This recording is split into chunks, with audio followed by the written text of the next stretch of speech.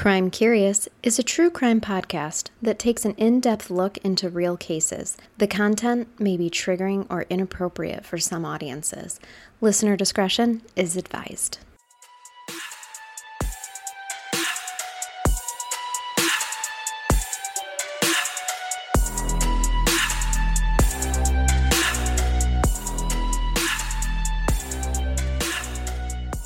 Welcome to Crime Curious. I'm Charnel, your host. And with me back again for part 2 is Megan, who is a longtime friend. Hello. And I if you stuck around, you told me I was being held hostage, so... You basically are. I wasn't letting you leave. She's here against her will, everyone. No, I'm not. There's wine. That's true. Where there's wine, there is fun. Oh, God, I thought you were going to say where there's wine, there's Megan. And No. I'm like, first of all, no. First of all, that's unfair because you got here first, Charnel. Right. I just brought a beverage to share. You did, which I appreciate. I really do. So Megan joins us for this case through her perspective lens as a lawyer and as a judge serving in our town. So Megan and I used to work child abuse and neglect cases. She was the prosecutor. I was a CPS worker. For them, in this case, is heavy. This has every single abuse known to the law, essentially. And scarily, we've seen... we've seen a lot of this also. Yeah. It's very rare that there's ever really just one type of abuse. Right. Anyway, but this one has it all. If you haven't listened to part 1, please go back and do so because you have missed everything, essentially, leading up to this. This is the story of Lauren Kavanaugh. And where I left you, she's in the hospital. They are discovering the extent of her sexual abuse, the extent of her neglect.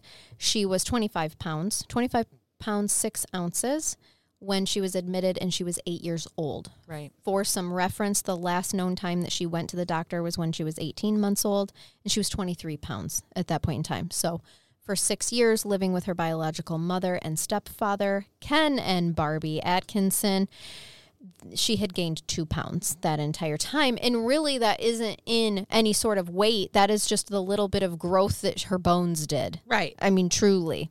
It was more loss than anything else. Yes, absolutely. So she has just underwent some reconstructive surgeries from the extent of her sexual abuse that was required. Something else that I had covered, they were slowly bringing her back from her emaciated state, which had to be done carefully because she didn't have the enzymes and acids that were needed in her digestive system anymore to be able to digest solid foods. Right. So she needed slow, prolonged intervals of feeding. I really thought this was so sweet. The nurses, she was begging for food when she was in hospital. Okay. The nurses would give her a little timer. Yeah. And they'd tell her when the timer goes off, you can eat again. Oh, that's so cute. Because they had to help her understand time and frame, have a frame of reference for her. She's 8. She has no idea. She's been locked in a closet this entire time. So a majority of the time. Imagine that. Instead of thinking that they were just going to starve her like she has been her whole life, she knew and had the comfort that as soon as that timer went off, she gets food again. She gets food. Yes. Yep. So they compared her condition to what they saw after prisoners of war in World War II. Okay. There were some touch and go moments for her in the hospital. After about a week of her being admitted, she went into shock for several hours, according to the court records. Her blood pressure dropped, her heart raced, and she went into respiratory arrest. For some reason, and one that they can't really fully explain, her heart just wouldn't stop beating. It should have many times, and it didn't. She's like a medical miracle.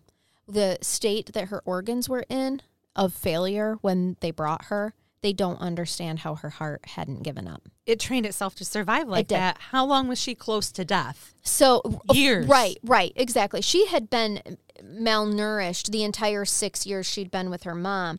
They know that she was locked in. We'll get more to the story of what Ken and Barbie end up saying. The entire time that she was in that trailer that they found her in, they had lived there for about a year. She was in that closet the whole time. Remember I had mentioned that they jumped around, they moved around a lot? Yes. They had different variations of holes for Lauren to be in previous places that they lived. So we know of a couple of them that I can share with you here in just a little while. So when she's in the hospital, you know, the nurses and doctors, no one had ever really seen abuse to this extent. And nurses, being the kind-hearted people that they are, everyone wanted to stop by and make her feel comforted. But it was also like they were afraid that it was too much stimulation for her. So they had to start putting limits on who could have contact with Lauren, because she needed consistency and she needed stability in that way. She didn't need more strangers. Also, we will find out that her mother sold her to men for sex. So strangers coming in was a trigger as well, you know, of course, even if they are being really sweet. But the doctors were saying, you know, she has a right to her privacy. She has a right for, you know, the appropriate developmental stimulation. So we kind of needed to put parameters on there. But once this hit the media, you guys, this was it's a reporter's wet dream. Right. A case like this. So the hospital's being flooded with balloons and stuffed animals and outpouring of love for her. And so much so that they had to like put him in a special room in the hospital. And then the nurses that were assigned to her each day would pick a fun present from that room and bring it to her. So I'm just smiling because this girl who thought she was 2, because she only ever had two birthday parties, is just getting showered with gifts and love at this point. Yep, she is. Gotcha. As I said, the news spread everywhere, okay? And something that I enjoyed, I didn't really need to include this, but I just wanted to because we'll all get enjoyment out of this because it spread so rapidly. Oh, anytime that Ken and Barbie were led, like, say, out of the police station to go into the courthouse on what they called their perp walks, people were spitting on them, were shouting at them. I mean, just giving them it was like a mob. It was the least of what they deserved. It was. So they were They were arrested that night. Then they were arrested that night. Well, he was because he was there. They found her at the honky tonk. Okay. And brought all of her voluptuous self in. Yep, sure did. To the jail. Yep.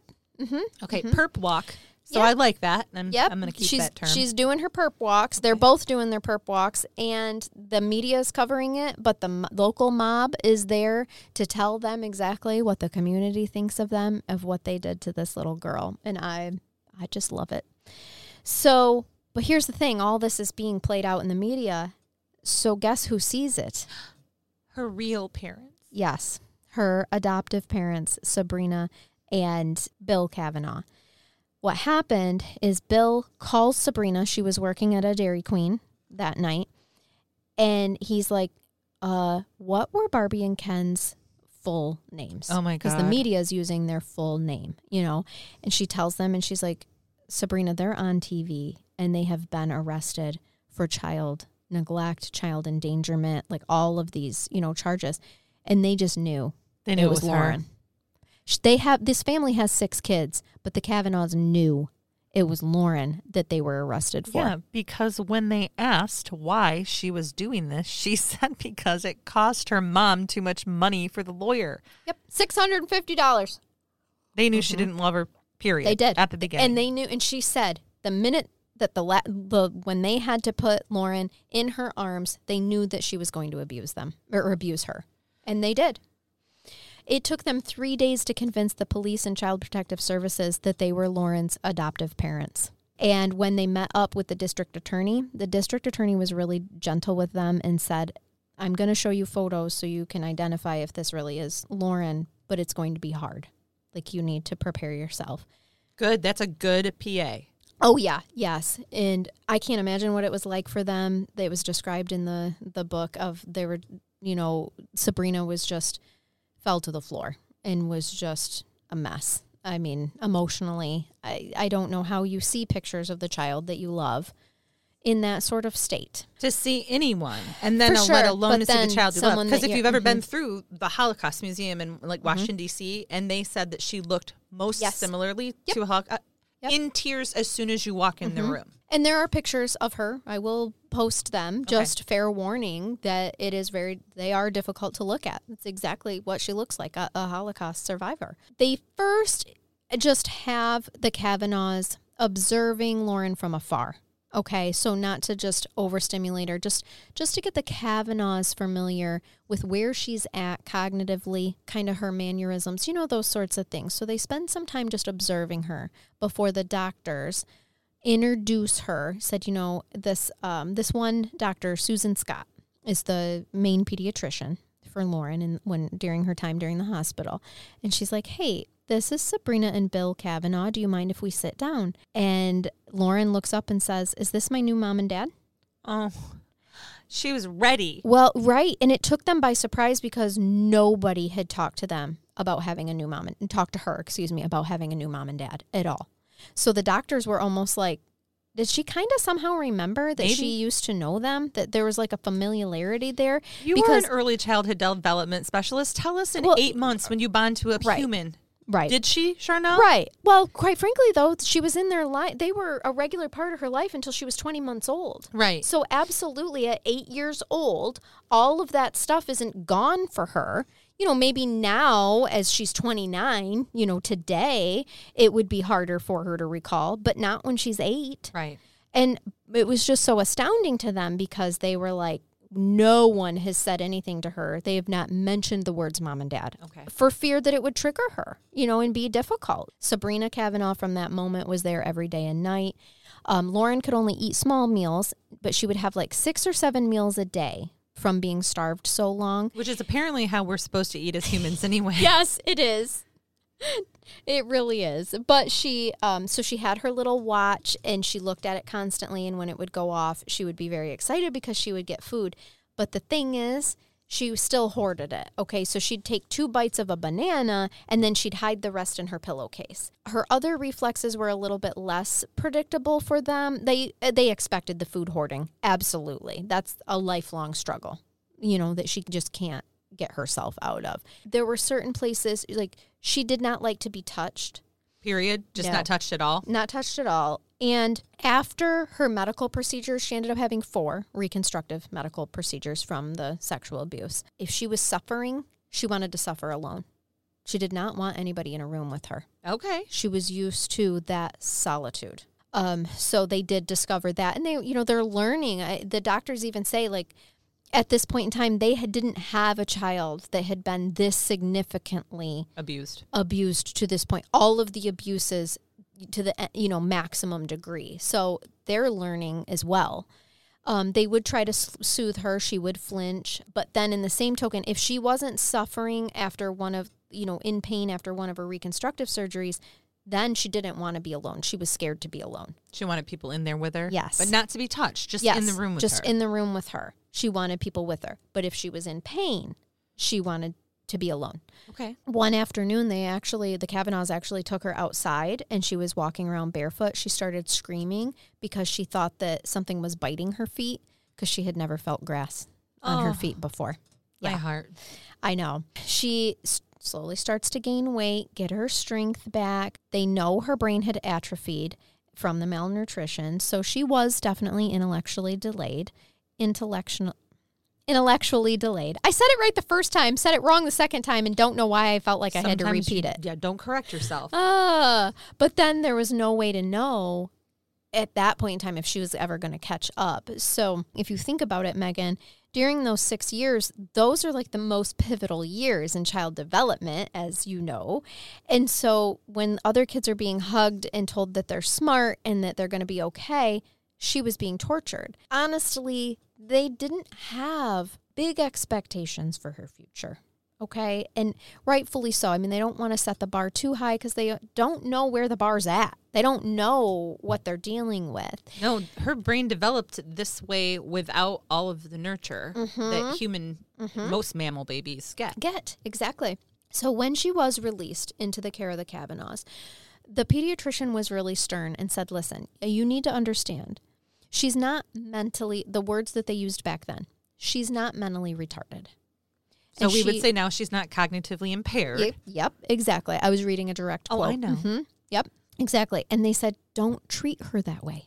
Okay. Like, be careful not to treat her that way because Good advice. Because her brain had atrophied does not mean that it can't catch up. And yes, that's exactly what I thought too. What year was this now then? This is 1995. I'm sorry, 2001. Right. 95 was when she was given back. So 2001. So that makes sense. They're starting to know this stuff then. Okay. Yep. And so I wanted to include this quote from the doctor, Susan Scott. She said, "We've had children who've been beaten. We've had children who've been starved. We've had children who've been sexually abused and neglected and psychologically abused. But we've never had a child who's had it all to this extent." Only bad of advice that she had for the Kavanaughs was she is not cognitively impaired. Sure. Don't treat her that way. Good luck. She was tortured. Yep. We will learn right along with you. Keep her, obviously they have a slew of pediatricians, psychologists, play therapists. There's a play therapist who volunteered through Child Protective Services to work with her. Good. And they learned a lot. How would she know how to play, right? Right. Any of it. Right. And they knew that. They knew she doesn't know how to play. So anything she does reenact, that's how we know what's happened to her. Oh, I have had these cases in neglect and abuse. Yes. And so with the dolls in the dollhouse? Mm-hmm, this is how we put all of the pieces of the puzzle together as much as we ever will. Okay. So you guys might at this point in time be wondering, how the hell did this go on for so long? There are 5 other kids in the house. They have families. Where are the fucking grandparents, right? Or school. She's 8. Or the other kids in school who might talk about a sibling that lives in the closet. So Doris Calhoun, as I mentioned in the first episode, said that she never saw darkness in her daughter. She said every time that they came to my house, Barbie and Kenny would sit on the couch and there'd be kids crawling all over them, on their backs and hugging and kissing on them. And she said Lauren was a part of that. She wasn't standing off in the corner. She was a part of that crew. She said, certainly my daughter had flaws. She was lazy, a thief, a scam artist. But when it came to her children, God damn it, she sensed tenderness. Good old Doris sensed it in her 6th sense, the tenderness of her daughter. That's what she said. Now, let's note, Doris didn't say love. Mm-mm. Here, she said tenderness. Also, she just says she's sensing it. What does that even mean, Megan? I'm sensing. I sense that maybe it might rain tomorrow, but it fucking might not. Right, but if your knee tingles. Right. Or your hip hurts. For me, it's my ankle. Right. It's when my ankle hurts. That's my right hip. Yeah. She's sensing it. There's no, I saw tenderness other than to say, these kids are crawling all over them. They were hugging and kissing on them. At when? You mean when the court was involved, when they were trying to get Lauren back? What about the past 6 years? Right. And she's like, oh, she was a part of that. Then she's like, I sense tenderness. And this is still her quote. But there was always a problem when it came to Lauren. Even though the Kavanaughs lost in court, they wouldn't let her go. They volunteered to babysit every weekend, brought Lauren clothes and toys, and continued to refer to themselves as mommy and daddy. The problem wasn't the fact that Barbie got her back. It was the fact that the Kavanaughs never left. They broke the parent-child relationship so it never was established strongly like it should have been. That's what happened between Lauren and Barbie. End fucking quote from fucking Doris. She blamed the Kavanaughs? Sure did. For providing love and care and being upset that the child that they raised for 2 years was taken? Yeah. So, on a legal technicality that she found, not that her daughter saw out, she found the legal technicality. She paid the lawyer $650 to file the petition and get her back, and then was just like, here you go, Lauren. You're back with your mom. So is she implying that she has seen this child within the past year? I don't think she would have been stupid enough to say that. I don't know. So she sensed the tenderness, and like you said, perhaps that was when the court was involved. Right. But because also, that's the only time they were bringing gifts and stuff. Mm-hmm. They tried, like you said, they always continued to and basically kept a shrine of a bedroom for this little gal. Did. But their last time they saw her was after court. Yep. Before court. Oh, it was the visit before court. The last visit that they got before the court hearing. And so the other thing is, maybe she did sense tenderness. She was appropriately bonded to her other 5 children. And she even says that during the police investigation. Yeah. So she knows that she's not bonded to Lauren. Are you going to get to that? Are there any allegations of abuse with the other children other than the environmental neglect, which is what we call a economical neglect? Right. Yeah. There's that. No, there's not sexual abuse against the other kid. No, they didn't have the best discipline tactics, of course, but nothing that rose to the level that CPS would remove for. Okay. I would argue from some of the pictures that I've seen of the state of the home, definitely rose to the degree where we would have filed a petition to remove, and then they would have cleaned the home up. And then we would have had no leg to stand on, and then they'd move. Well, I would have returned the children, just to be honest. Yes, you have to. The home is clean. Yep, the conditions changed, and then they'd go to the next house and they'd do it all over again. Okay. Yes. Cleaning was not her strong suit. Well, when you have a life for the honky tonk. It's hard to find time. Gets in your heart. Yep. So that part pissed me off, that Doris is literally blaming, saying Lauren never had a chance to bond with Barbie because of the Kavanaughs. No, she didn't want her. She made the loving choice. That was Doris's words out of her mouth as well. She made the loving choice to give her daughter up because she couldn't provide for her. That was a strong and loving choice. But then Doris intervenes and she gets this kid back and is now blaming the Kavanaughs for having the bonded relationship with the child and Barbie not having. So many things make me sick about all of that. Mostly because I'm sure a ton of your listeners are adopted or have adopted children. Mm-hmm. I have one. Mm-hmm. And this was a situation where, just like you're comparing to in here, only the exact opposite in terms of it being at the hospital, where Biomom hugged on her and loved her and held her and was in the hospital room with her for 24, 48 hours with me, right? Mm-hmm. And then when we took her home, which was, of course, legal, mm-hmm. it's continuing to allow a relationship with Biomom if that's what she wanted. And this is how you raise a healthy child. Right. It would have been so easy for her to come back, Barbie, and say, you know, I'd really like a visit with my daughter. I'd really like to be part of her life. Like to be a part of her life. You provide for her financially, daily, emotionally, but can I still have an emotional attachment to her? Even to play devil's advocate, because there was a legal technicality and she could have filed if she really wanted to for that to have been set aside and for return, at least to have established herself in the child's life first. Right. Instead of out of the blue, Doris Doris saying you've been served. Yes, exactly. That is my whole issue here. This is why I have such a problem personally with Doris. Yes. You can't tell. Oh. You're very neutral. I'm trying to remain objective here. Yes, it's a very objectively led podcast right now.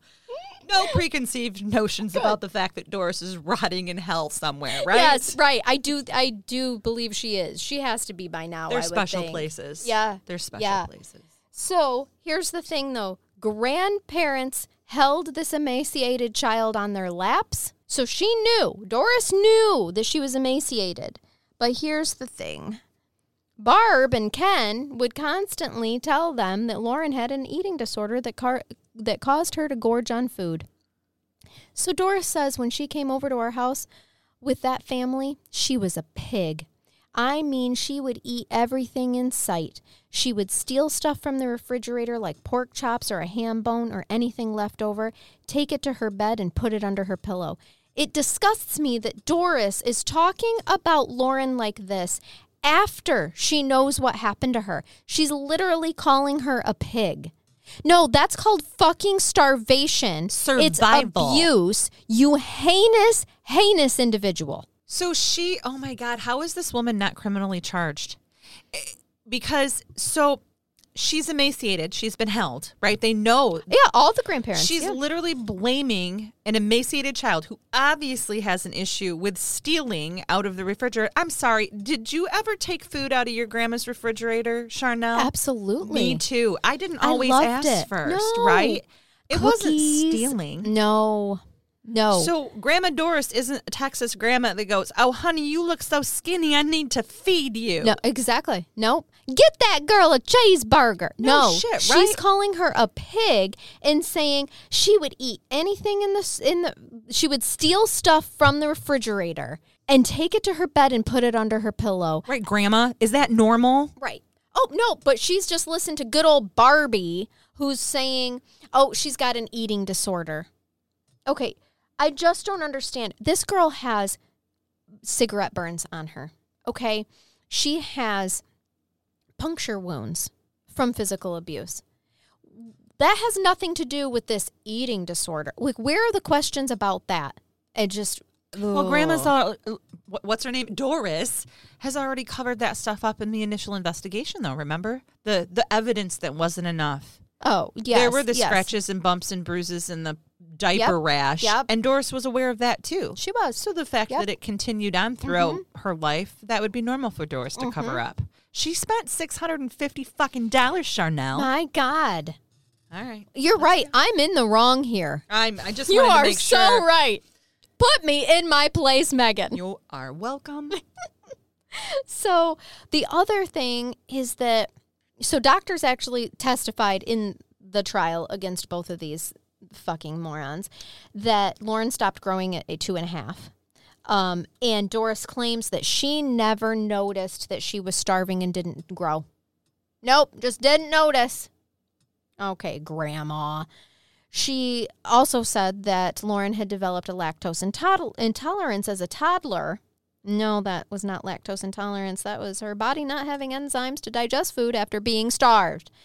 And this is in response to what? Trying to give her milk or a bottle or something? And she said that Barbie continued to give her milk. So then she would vomit and have diarrhea. And it frustrated her, which this is the start of what left her undernourished and led her to not feeding her, because it was just, she would just vomit and have diarrhea whenever she did. So it was just better just to not give her anything to eat then. Yeah. So we had have we had a psychological evaluation on Doris? Because I feel like we need one. Well, we need psychs on everybody. Yeah.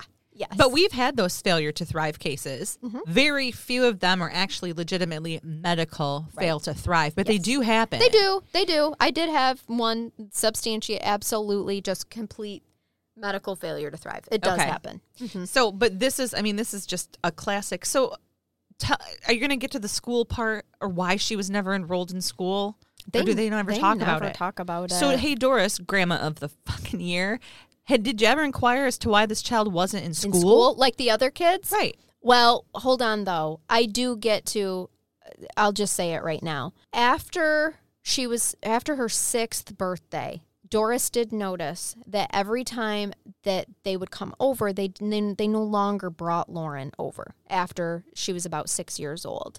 And the excuse was always that she was at a friend's house, that she was somewhere else. Oh. I do believe so. There was 2 years prior. There was 2 years where Doris did not see her.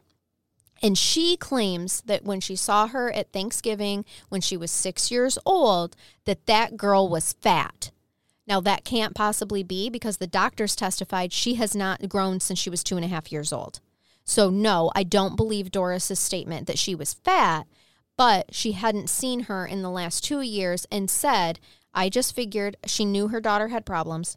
So she's like, I literally just figured she was passing Lauren off to other families and just was telling me that she was with friends or with someone else. Well, in the interest of acting like a decent human being, people do these things with their kids when they like them called take photographs.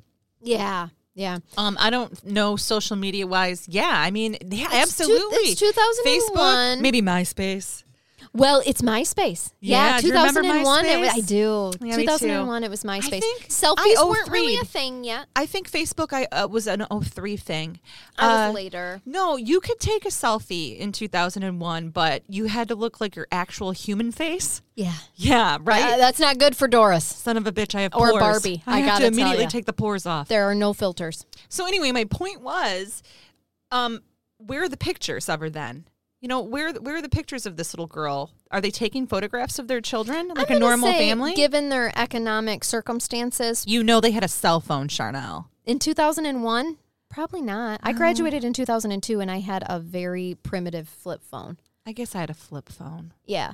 And there's no way. I'm older than I think I am. Yes. And given their economic circumstances, I'm going to say nah. Okay. So they may not have baby books and photo albums around the house. I doubt it. But Doris hasn't seen her grandchild in 2 years. Yeah. And she literally, I get to the quote sometime in these notes where she literally was like, listen. Oh, actually, it's right here. She gave Lauren away at birth, and in my mind, she had let Lauren go to all these other people's houses until finally someone decided to just keep her. End quote. But she spent $650. Yep, but she was okay. By the time she was 8 years old, I guess she was okay with that as long as it wasn't the Kavanaughs. She's fine with it. She had a beef with the Kavanaughs because the Kavanaughs told her to get a lawyer when she said that Barbie wants her baby back. And they said, isn't it just heartbreaking that at any point in time here, that the first time that child frustrated Barbie and Ken, all they had to do was call them? Yep. She made that very clear to them. If any of you out there do not like your children, if there's one that you like less than the others and you find yourself having bad thoughts, please go take them to somebody else. No one will judge you. Right? Honestly, I won't go drop them off with grandma or a friend. Yep. Because this is actually called, psychologically speaking, it's called scapegoating. Really? Okay. Yep. I mean, obviously, I'm familiar with the term scapegoat, but... Scapegoating. So what happens is parents single out one child to blame all of the family's troubles on and enlists others in the taunting and physical abuse of them. And that is what they did with this family. So the other children in the home were taught to scapegoat. Everything was Lauren's fault. That explains why they never told anyone. Yes. And that explains to the children why she was always locked in Lauren's places. bad. Lauren's bad. Lauren's the reason X, Y, and Z has happened. Mm-hmm. Yep. So in 1995, we know that Barbie began locking her in the bathroom, Lauren in a bathroom.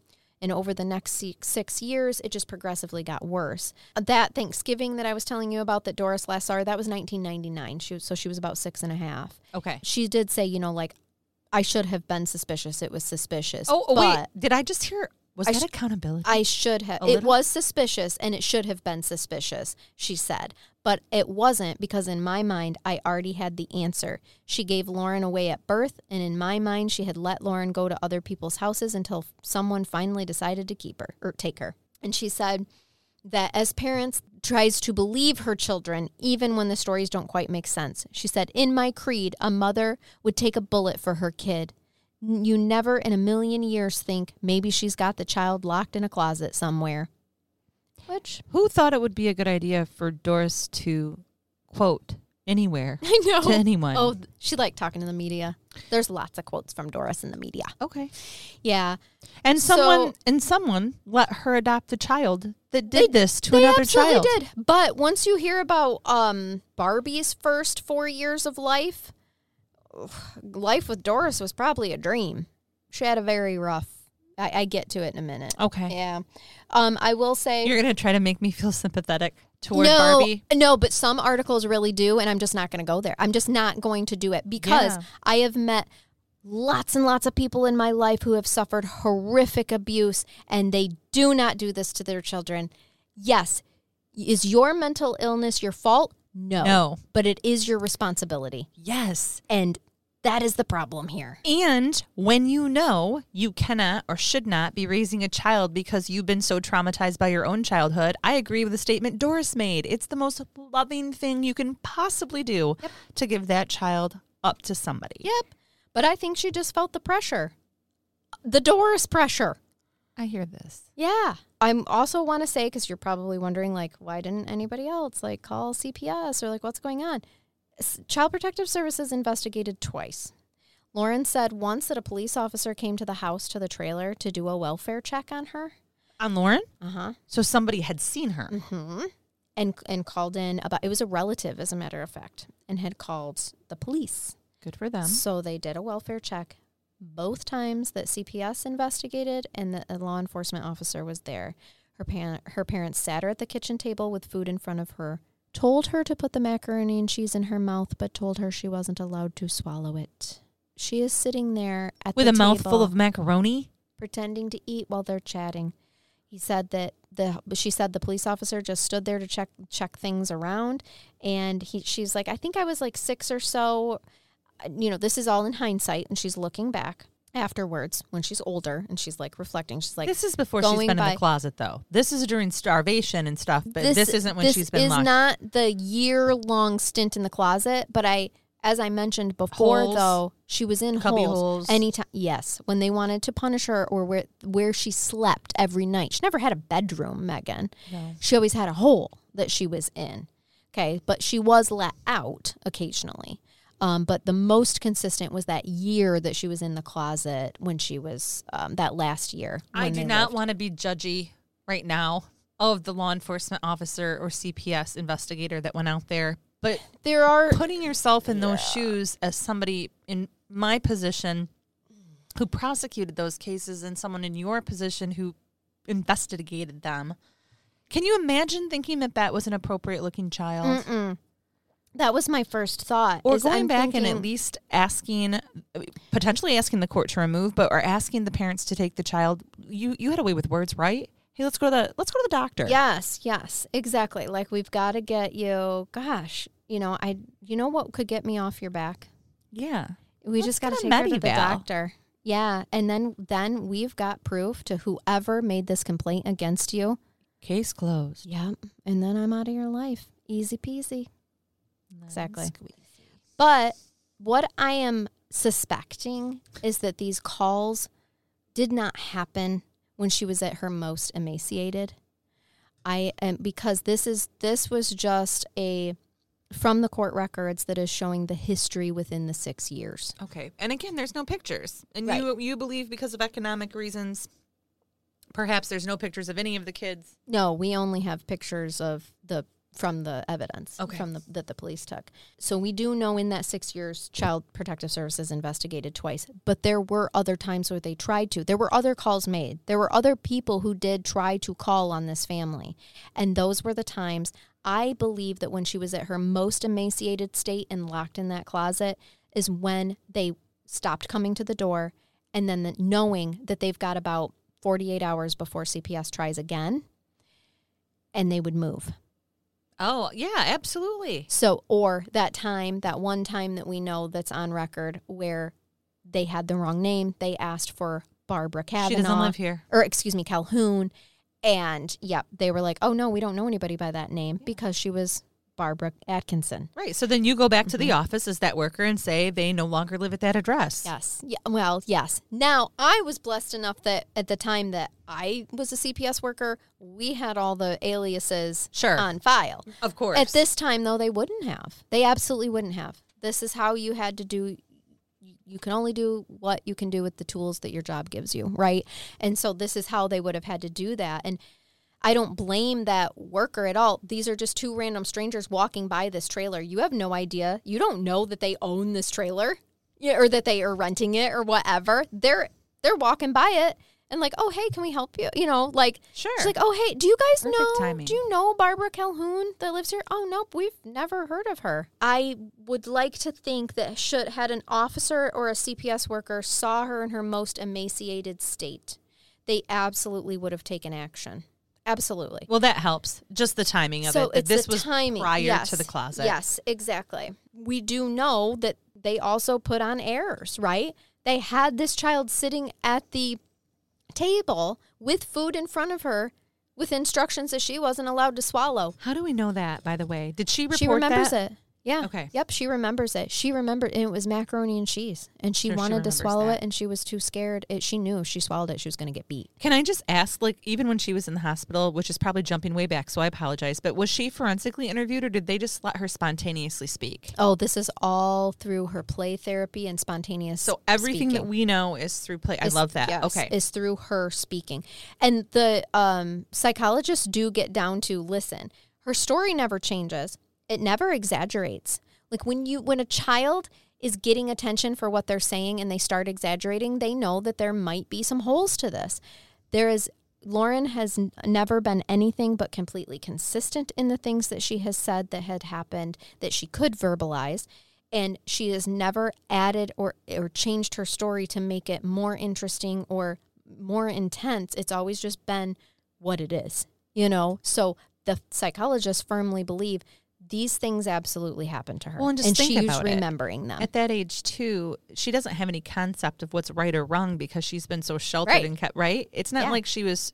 She has no idea, really, even that she was telling on anybody. When she was in play therapy, there are sessions from her play therapy where she has a doll, and she is vaginally assaulting the doll with another doll. No, with her own finger. Okay. With her own finger, and saying, "Bad dad is hurting me. Bad dad is hurting me." Okay. And there's just they let her guide all the conversations.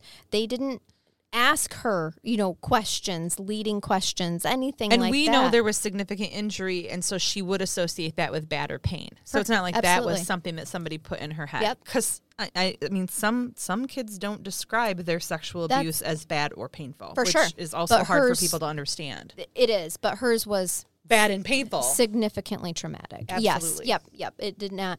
There are some child sexual abuse victims where it's not as traumatizing that way physically to them, and so they don't report it as feeling bad. In 1995, one of Barbara Atkinson's high school friends and roommate, Stacy Wilson, complained to CPS that the 2-year-old Lauren was being tied up, spread eagle on a bed in Jasper, and by the time the caseworker arrived, the family had moved and they couldn't find the family.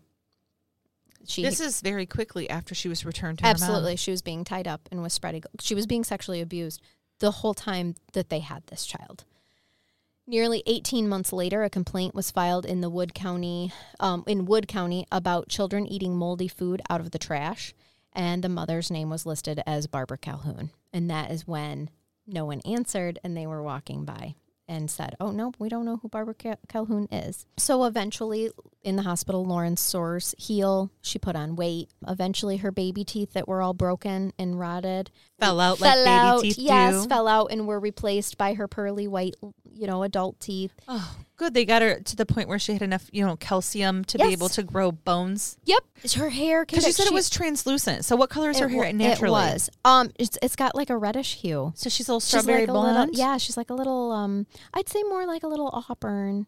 She has like this just reddish hue, but she had Shirley Temple curls. Mm-hmm. Dimples. Just so adorable. She had fat on her cheeks so that they could dimple in. Yeah. Oh, I'm a sucker for a dimple in a cheek. I know. She was, oh my gosh, she was such a cute little girl. When they brought her home, they literally had no guidance, like I said before. They did take down every closet door in the house.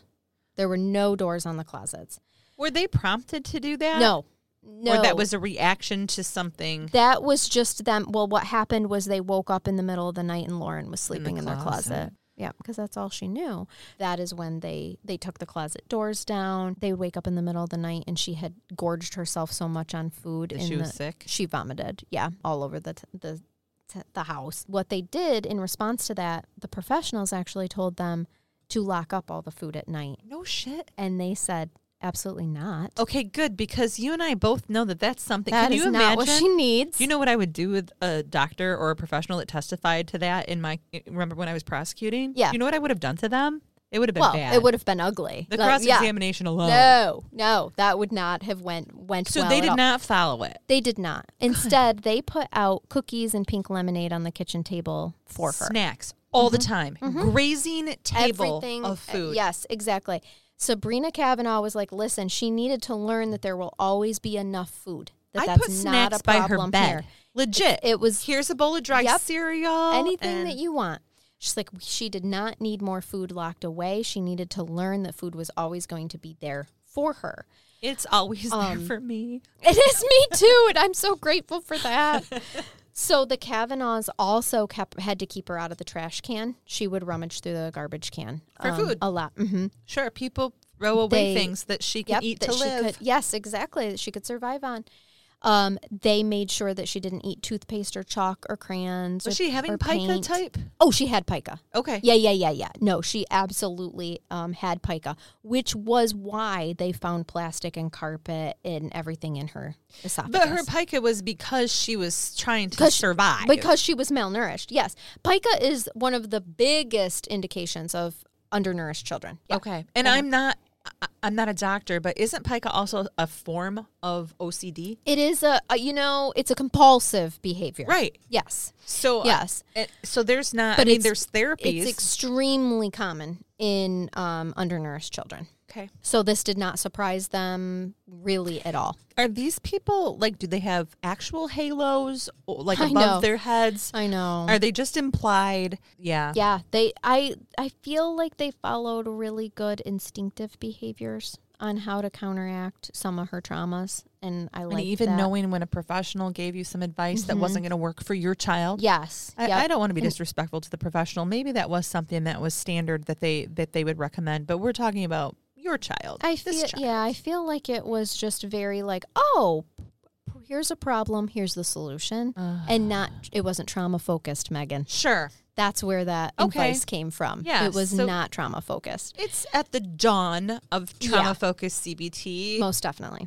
Cognitive behavioral therapy. So, that makes more sense. You have to keep putting the timeline in there for me. Exactly. Yep. What else did they have to do? She wasn't potty trained. Of course not. So that was a big hurdle. And how could she have been with no working intestines at that point either? Absolutely. And she didn't know how to use silverware. She would not wear shoes because shoes hurt her feet. First of all, amen, sister. Because if I'm not wearing 5-inch heels, I'm barefoot or in flip-flops. There's no in between. Right. Tennis shoes or sneakers for you people that live in the South, those are the most god-awful things in the entire world. They're constricting. They're very constricting. I don't like it. No, I don't like it at all. My feet have to be either pretty in 5-inch heels or barefoot or flip-flops. Hillbilly or pretty, that's all you got. Son of a bitch, I need a t-shirt. Mm-hmm. I love it. So she never asked for toys or candles. Nope, not candles either. No? Candy is what I'm trying to say. Like Sabrina was saying, she didn't do the normal things that kids did because she didn't know how to play with toys. She didn't know that candy tasted good and was sweet. So she never knew to ask for those things. If they gave her a toy, she would mess with it for a bit, but then it just sat there because she did not know how to imaginative play. She didn't have that in her cognition. Bath time was extremely hard. Hard. Oh, yeah. And this is where they learn that for many years, a form of torture that Barbie inflicted on this child was that she would hold her head under the faucet and laugh while she gulped for air. She was waterboarding her. She was. Mm-hmm. So the first time that they went to give her a bath, Lauren was screaming, "Please don't drown me. Please don't drown me." And all they were trying to do was wash her hair. This was extremely difficult for Sabrina. She said, she's like, how do you explain to an 8-year-old that you are not trying to drown her? You're just trying to wash her hair. Showers. Well, she didn't even want that. What they ended up doing is they took just a little Dixie cup. Remember Dixie cups? Fuck yeah. A little Dixie cup. My bathroom to my little drink after I brush my teeth. Yes, after you brush your teeth. They're perfect. So they take a little cup and they would pour it on her head. And that was okay with her because it wasn't a massive amount of water. So they would wash her hair painstakingly, little Dixie cup by little Dixie cup. While she's sitting in the tub? She's sitting in the tub. Okay. Mm-hmm. But then she didn't feel like it was... It's not overwhelming. Yeah. It's kind of so they knew they weren't going to... That's not abnormal. That is sometimes kind of like giving a bath to a 2-year-old. Right. Who's screaming when the water and the obviously non-stinging soap suds are in their face. You're trying to get them to tip their head back. I do feel like Sabrina did a good job at meeting Lauren at her developmental need. She did not develop past 2.5 years old, so she met her cognitively there. Please tell me there's some good news in terms of her cognitive development in this home. She does graduate high school. Okay. There are things, but her story is a survival story, but it's not butterflies and rainbows. Okay. No unicorns. Nothing. No. Fantastic. No. So there's the things that were very predictable that they figured that would happen, but then there were other things that just kind of hurt their heart, like. If Lauren would get upset or feel sad, she would say, "Now you're not going to feed me anymore." Ugh. Yeah. And so there's things that they're just like, it's just difficult to deal with. Like, how do you reassure this child who's not going to trust you? She hasn't learned to trust anybody. Every adult in her life has let her down to this point. So how does she she's not just going to trust when you say there is always going to be food here. We're not going to starve you. We're not going to drown you, By doing. Exactly. By doing what they're doing, and they're proving day it. by day. Yes, exactly. They did say some things were a mystery, like Lauren lost it one afternoon at a McDonald's playground. She looked across the parking lot and was screaming, "Daddy, Daddy, they're putting a baby in the trunk." This family was just putting blankets in the trunk. But then as they're asking her more questions, like, why did you think that? She was put in the trunk all the time. She was put in the trunk while they would go through fast food restaurants. To feed themselves and the other kids. To feed themselves and the other kids and starve her. She was in the trunk a lot. Fuckers. I know. It's awful. It is. They're terrible. They've got to be one of the worst perpetrators we've covered. For Survivor Story, yes. Mm-hmm. The other thing that comes out is that first year that they had her, they were trying to explain Halloween to her. She is screaming. They wanted to take her to a Halloween carnival, like in downtown Canton. And she saw people dressed as clowns, and she starts freaking out and screaming hysterically. I know some people that would do that. Oh, right. Clowns. Yeah. But this is... So something's happened to her. Yes. She started saying, "Are you taking me to the Candyman's house? Are you taking me back to them?" Oh, no. So they're just trying to explain what Halloween is and trying to get her to calm down. And they figure out through counseling that a regular customer that her mother sold her to was a man who wore a clown mask from the horror movie Candyland. The Candyman. The Candyman. Yeah. Yeah. I know that. Do you know that movie? Yes, I do. I don't watch horror movies. Right. So while he was raping her, he wore that mask. And he called himself the Candyman. So we do have verbal documentation, I guess, from her that she was sex trafficked by her mom and stepdad. Yes. So she recounted these stories over and over very consistently, her therapist, Lindsay Jones, had said. And when asked about the reliability of her memories, she said she hasn't embellished anything over the years to make it a better story. She's never said anything that makes me think they're not accurate. Even with her emotional wounds, her physical injuries, all of that stuff, when they were trying to do assessments on her and like things like that, she would just stare off into space. If they triggered something, she would go into almost like zombie mode and just, it's like she wasn't there anymore. Like a cathartic state.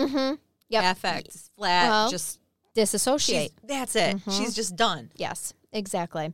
They're like, she kind of seemed to be in a completely different zone. And she said, I knew that my questions at that point were activating memories and I did not want to injure her psyche in any more way. So they would switch tactics. I mean, it was very handling her like a China doll, essentially. They want to know what's going on, especially for the trial against her parents. Yeah, I was going to ask about that. But they can't push her and regress all of her progress that she's made. The hard thing here is they determine Lauren cannot testify. No. As a prosecutor, my heart right now is imploding because I understand. But you know what happens to my case, with as a former prosecutor and in my current position, you just can't prove your case now. Exactly. So what are you going to tell me? I'm here to tell you that in the court case, they're never tried for sexual abuse. None of it. None. They have the medical information. They do. So it's implied, but they did not feel without her testimony, because no one else, there was no other evidence, Megan. Yeah, they found a box of sex toys, but that's in every home across America. There was no evidence that, aside from what was on that girl's body. So there was no DNA at the time? Or if they did, they didn't take any?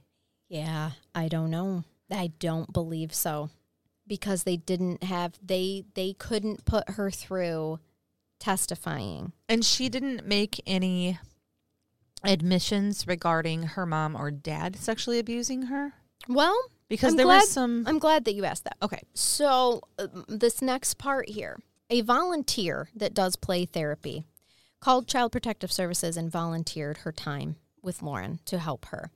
Her name is Sandra Mahoney, and she said that when she first went over to the house, you know, obviously she looked like a 3-year-old, but she really did have a large vocabulary, which she was surprised about, but that's because, you know, she'd learned it from country music. Thank you, Tammy Wynette. Yes. Well, this is so sad. The first meeting that this play therapist had with her, all of a sudden she just starts singing this sad country song called Don't Laugh at Me by Mark Willis. It's a ballad about loneliness. Oh, God. And she even sang this in the hospital room, too, a lot. The lyrics are, don't laugh at me, don't call me names, don't get your pleasure from my pain. In God's eyes, we're all the same. Someday we'll all have perfect wings. Don't laugh at me. Legit, I know that song. I could break into song right now if it wouldn't make me cry. Right. Like, that's awful. That is the song that she most resonated with and that she would recite by memory all the time. Is that a trauma response song for her? When she's feeling insecure, when she's feeling scared, she just starts singing? I will say now, today, country music is a trigger for her. Oh, God, yeah, I can only imagine. Mm-hmm. So even though she did speak in sentences and she would occasionally try to make jokes weeks after her rescue. Really? She did, but her words lacked context because she didn't understand how to use the words, so it didn't always make sense. Oh, my God, I know. I have friends like that. Me too! I know. It's cute. I'm sorry, were you trying to be funny? Things like the sun, a television. She'd never seen them. She'd never learned about them. She doesn't know what they are. So when they're driving down the road, she was pointing endlessly at everything. What's that? What's that? What's that? Her brain was so ready to learn everything after it. Like when you go on vacation, someplace new. Yep. So she was told that horses were big and brown. So one day she saw a hay field with a bunch of round hay bales and pointed at them and said, "Look, horses." Okay, so first of all, let me just tell you, because we have a lot of those around here, that I may or may not at one point in time have been riding with somebody in a car and said, "Are those buffalo?" And my passenger said, "That's fucking hay, Megan." I grew up around farms. Like, seriously, I know what a buffalo and what hay is, but when you just glance. So I am not judgy of Lauren at all for that. She saw round bales. She's like, she was big and brown. They're horses. That's right. She was connecting that context, though, and that's good. During the play, the play therapy, they gave her the dolls. They gave her things like make-believe tea, playing pretend with teas and whatnot. She said, like a tea set, like to sit down and have tea. Right. Yep. And it's all, so how play therapy works is it is not guided by the therapist at all. It's 100% guided by the child. Thank you for pointing that out. Yes. That's important for people to know. It is, because this is not her guiding whatsoever. Like, whatever the kid wants to do or say goes. They do not come in and say, "Hey, we're going to talk about this today," or "Tell me about the time somebody did this to you." Nope. Or not here's a tea set. Let's play tea. They just give the tool. Exactly. Here's a tea set. Do with it what you're going to, right? So she would sometimes make food and give it to Lauren, Lauren would give the therapist, Mrs. Mahoney, food, and then she would say, "You can't eat that," and constantly, and then she'd take it right away from her. Is this the don't chew the macaroni? Is this where it came out? This is how they figured that out. One of her favorite games was to go outside and paint herself with red paint, and she would say it was blood. Then she'd run to the garden hose screaming and quickly try to clean it all off. Other times she would lay on the floor groaning, and she would say, "Go get the good mom, go get the good mom." And then she'd say, "Take me to the hospital." She'd lie down next to a piece of paper, take a red marker, scribble like a huge stain on it, and she'd say, "It was blood, it was blood." Then she would say, "They hurt me, they hurt me." This is all of her play. This is all her play. This is how she plays. Because kids play imagination, what they know. Okay, have you ever seen a little girl play pretend like she's changing a baby's diaper, especially after she has a new brother or sister? Or taking like the baby and breastfeeding it? Yep. Right? Yes, exactly. You always know a kid with a breastfeeding mom because they take the baby and put it to their shirt and it's normal. Mimicking. Yep. And so what she is doing is mimicking what she knows. And that's how we have some of these these things that she's never been able to verbalize. This poor baby. She does remember the macaroni, though. Do cases like this make you want to be the person like, oh my God, I want to be the prosecutor on that case so bad right now? Like, it's funny. They make me want to go back to CPS. And I know I don't ever want to go back to CPS. Yeah, me either. Right. Not to CPS, but to my former, because I like my career now. But it's, one, dream team, glory days. Yeah. Like, we learned a lot. But two, we were doing stuff with kids like this. Yes, exactly. And, like, that's where you feel like you make a difference. So I'm just like, I struggle. This is why I invited you on this particular episode. And I'm not crying yet, so that's You're good. doing great. I'm not a crier. We become desensitized. Have you told your audience about a gallows sense of humor when you work with trauma so much and you see these things that it's really easy sometimes to maybe make jokes, as I've been doing throughout NU, and it doesn't mean we're terrible people. No, it's just a survival technique. This is our coping skill. Yeah, for our own PTSD. Yep, absolutely. Which I'm assisting right now. Also, with the wine. That helps too. So she gave her puppets. And during the puppet play, it didn't take any long at all. She picks these puppets up. She was furious with the male puppet, and she called it the bad dad. She threw it against the wall. She stomped on it, screamed at it. It took a while before the anger toward her biological mom surfaced in play therapy. It was the dad. It was the bad dad that surfaced right away. But when it did, she said that Lauren would order her therapist, Mrs. Mahoney, there to sit in the corner of the room. Her eyes would darken, and she would start growling and pacing in circles, pointing at her. You're the mean mom. Get in the corner. Go to jail. Then she'd come over and start physically hitting and kicking the play therapist. And at one point, she ran into the hallway and told Sabrina, who's sitting right out there, her mom, Mom, I put the mean mom in jail, and she's never, ever, ever getting out. The therapist said she repeated ever in that statement over 50 times. Like she's saying never, compulsively, ever, ever, ever, ever, ever, ever, ever, ever, ever, ever, ever getting out. Yeah. The play therapist was letting her assault her, basically, as part of her play. Letting her do it, yes. Yep. And they didn't cut her off. They let her say ever 50 as many times as she needed to say it and finish her sentence. And she said that session went on for over an hour, and she sat there. She let her push her, let her hit her. She said the anger that was coming out in that little girl was unbelievable and extremely telling.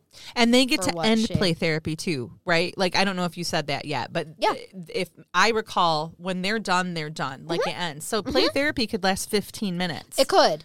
And what she said was, for her play therapy sessions always ended her with her laying on the floor, exhausted. That's how her play therapy ended. Because she was reliving her trauma through her imaginative play the entire time, because that's all she knew. That is all she knew. She never played regularly. Could you imagine it exhausted her? If any of these sessions had been, and maybe they were, recorded so people could see, protecting her image, of course, this type of behavior, but also for the potential admission. And I know, obviously, I'm an attorney. I'm a practicing judicial individual currently, that there are some issues with getting those admitted in criminal cases without the proper foundation. But you do have play therapists and such who should have been able to testify as to the behaviors that they were seeing or exhibiting, because it's not hearsay. And no, it isn't definitive that dad caused the sexual abuse or was the perpetrator of the sexual abuse, but at least it's out there. There's a witness. Right. And there's behaviors. And she did testify. She did testify. Yeah, she did testify. But the prosecution did not put sexual abuse listed as one of the abuses that they were going to go after conviction for them. Are you going to tell me what they were charged with? Yes. Okay. Yeah, thank you. I will. Good. Otherwise, I won't sleep tonight. Right. So there were years of therapy that would be like this for her. So 13 months after she was rescued, Bill and Sabrina were able to finally officially legally adopt Lauren. And somebody filed the right paper? Someone filed the right paper and they got it done. And the trial is about to begin, okay? There is a problem with the fact that this is huge in the media. So, of course, there's the whole, like, do they get a fair trial? Yada, yada, Change yada. the venue? Blah, blah, blah. They did end up doing that, from what I understand. They pled not guilty, okay? Of course. Not guilty. So that's not a surprise. No. Because when you're charged with felony offenses like that, you always are going to plead not guilty. Right. And I feel like I have to tell everybody now, I'm just going to let you know that halfway through the trial, and we'll get to the part that makes this happen, but halfway through the trial, Barbie just goes ahead and pleads guilty. No shit. She did it because she found out that 2 of her children were going to have to testify, and she wanted to save them, Megan, from having to testify. Mother of the year. Ain't she sweet? I just feel like she's so nice. I know. What a sweetheart to save those 2 kids from having to How testify. nice of her to care about 2 of her 6 children. Yeah. So I'd have them testify anyway. And I have in other cases. So that was her reason for why she wanted to plead guilty. Let me clarify so I don't sound like a complete dick, because I totally understand that we don't want to traumatize those children either, but he didn't plead guilty, right? No. Yeah, they're going to testify anyway, sweetheart. Right. Yeah. Oh, yeah. In his trial, they were tried separately. And his trial, I need you all to have it in your heart now that they do get life in prison. Okay, so you're making me feel a little bit better. Yes, they do get life in prison. But we will go over some of the charges and why they went over that. The first night that she gave her statement to detectives, Barb tells police, she writes down this bullshit. It's just, you'll recognize it so much, Megan. It was such bullshit about, I knew what I was doing was wrong, and Lauren was the one that needed my love the most, and I couldn't give it to her. Really? Okay. It was such bullshit. But when the CPS investigator took her statement, she was like, listen, this is the problem. I didn't want Lauren. I never bonded with Lauren. Out of sight, out of mind. That's what she tells the CPS worker. Her in the closet so she didn't have to see her. She literally said, I shut it away so that I wouldn't think of it. Barbie also said that her husband would get frustrated when Lauren cried or got into things, so he would duct tape her legs at the calf, bind her hands behind her back, and throw her into a crawl space under the kitchen pantry. Because that's a normal parenting technique. Mm-hmm. Oh, what's worse, it was known to the family, because remember I told you about scapegoating. Yes. How they wrap up all the other kids into this, too. It was known to the family as the whole. So it became a source of a threat. Did other people have to go to the hole? No, only Lauren was in the hole. At one place that they lived at, Ken had created a hole in the floor because he was a carpenter by trade, even though unemployed most of the time. Mm-hmm. And so he cut a hole in the floor. That's true. That's true. He made his mark on the world. I'm enjoying his description of his career. Mm-hmm. So, and she was a professional attendee of honky tonks. She was not a bartender. No, a professional attendee. Yeah. She just frequented them. She liked to put some dimes in the jukebox, honey. She was boot scooting. She was. Oh my God, she did the boot scoot boogie. Well, we all can still do it, right? You know she did, right? So here he is. He put her in the hole in the floor at another residence and put a potty chair over it to cover it so no one could see it. By the time they had their 6th child, they moved to Hutchins, which was, where Lauren was then confined to the master bedroom almost full time. Barbie's oldest child, Blake Stroll. Remember how I told you she had a toddler? That she had a toddler when Lauren was born. She remembers the family's hostility toward Lauren. She didn't see all the terrible things that happened, but she heard some of them. She said that Lauren screamed at night from the closet. Mm-hmm. And occasionally 10-year-old Blake would take Lauren out of the closet for a bath. She would bathe her sister? Mm-hmm. And she said that she saw that Lauren was bloody, that she had circular wounds across her head and back that looked like cigarette burns. Her vagina was swollen. She said, I could tell that she needed help. And now she has children of her own. and said, everybody knows right from wrong, and my heart was tugging at me about the way that she was being treated. She would talk to me, but it was almost like talking to a baby. And she said that it wasn't until years later that she learned that her mom and stepfather had been sexually abusing Lauren. She said, I knew Kenny and Barbie had sex a lot because we could hear them, but I didn't know that they were doing it to her. They always had the music turned up really loud back there. Lauren would scream, but I always thought that they were hitting her and stuff. She screamed a lot. This house sounds torture chaotic. All the time. Just chaotic. Music blaring. That is so eerie to me. I can't stand the thought of that. It's so overstimulating. It is. And remember that this scale was 10 when this was happening. And I would never blame her. I know. Well, and this is her next quote. She said, my whole life people have been asking me why I didn't do anything and why I lied. I would never do that. She said, I was just doing what my parents told me to do. I'm afraid it makes me a terrible person because I didn't help her. But when I think about it, there's nothing I could have done. I was scared to death of that woman. I didn't want them to do to me what they were doing to her. Absolutely. They terminated. She is 10. They terminated parental rights to all of these children. She didn't get any of her kids back. No, okay. No. No, because there was life in prison. They went to prison. Yeah, here's why I'm asking. I was hoping there was termination because you know what else that terminates, right? The grandparent bond. Yes. So my thought was, did Doris raise these kids or did they go to foster care? Not to my knowledge. Okay. Nope. I don't know if they went to other relatives, but not to my knowledge did they go to Doris. Yeah. So Patricia Hogue was the head of the district attorney child abuse division, and she had been described by detectives as meaner than 3 snakes dipped in kerosene. Okay, so someday, which is a compliment. Charnel, when I die, she was really sweet sometimes, but mostly she was a bitch. Just okay. Or reverse it. However, she was a bitch, but she could be sweet sometimes. Oh my God, I love that. All right. I can. Perfect. I can do that for you. Thank you. Whatever you write your wishes down, whatever one of us goes first. This is how it has to be. I mean, it's going to be me. Maybe. You're so young. You haven't even reached the number yet. I haven't. I have not reached that dirty number yet. But but you never know. I could accidentally step into traffic tomorrow. I mean, there's lots of things. Somebody could give you a hickey. Did you see that? I did. Oh my God, I know. I want to cover it as I looked it up. I had to know. Okay. Did you guys be careful out there? You can die from getting a hickey. Yeah. It can cause a blood clot. Legit. Yes. It's like or a stroke, right? Did he have a stroke? I want to cover it. Blood clot. We almost died.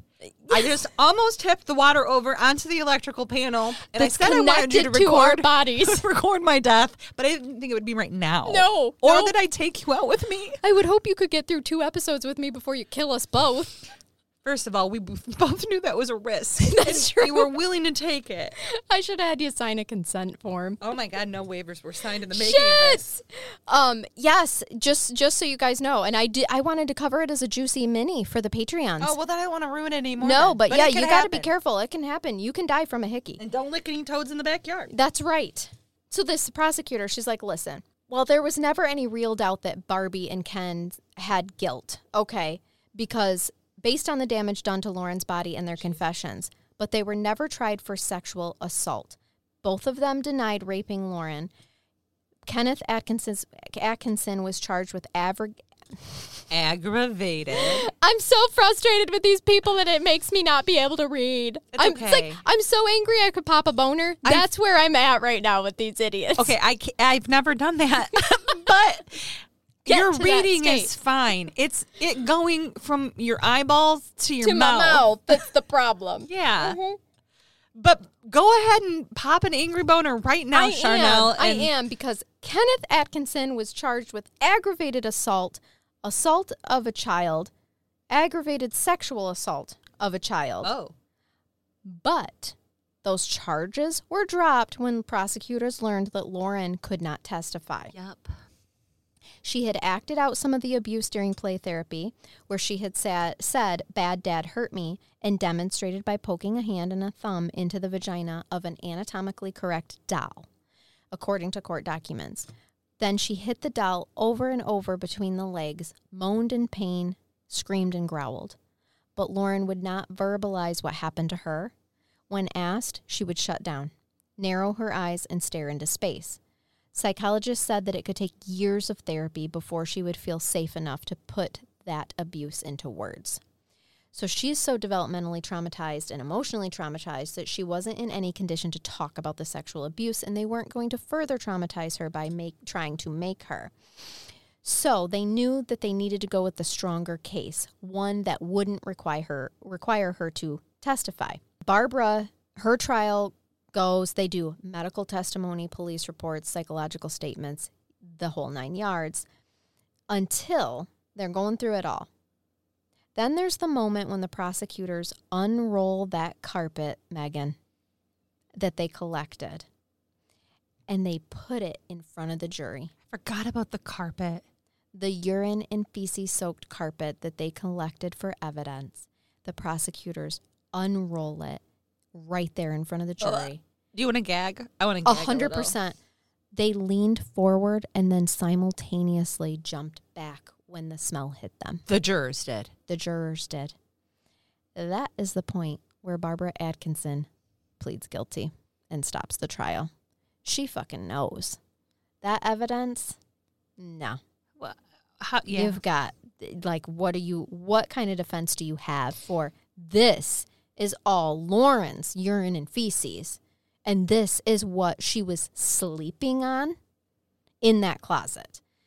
And, of course, she says she needed to spare her 2 kids from having to testify. The ones that would take her out of the closet to bathe her once in a while. So she didn't care about sparing Lauren testifying? No. Weird. No. You would think that if she was smart, she would have pretended to at least care about Lauren? Yes. Yeah. Or I would have expected a very good defense attorney who I have a lot of respect for because they're doing their jobs, okay? I know sometimes you get mad at defense attorneys. You do, but you can't because they have a job to do. So do termites and parasites. I get it. Oh, my goodness gracious. Charnel, do not corrupt the legal justice system. I'm not comparing them. I'm just saying every animal has its purpose on the earth.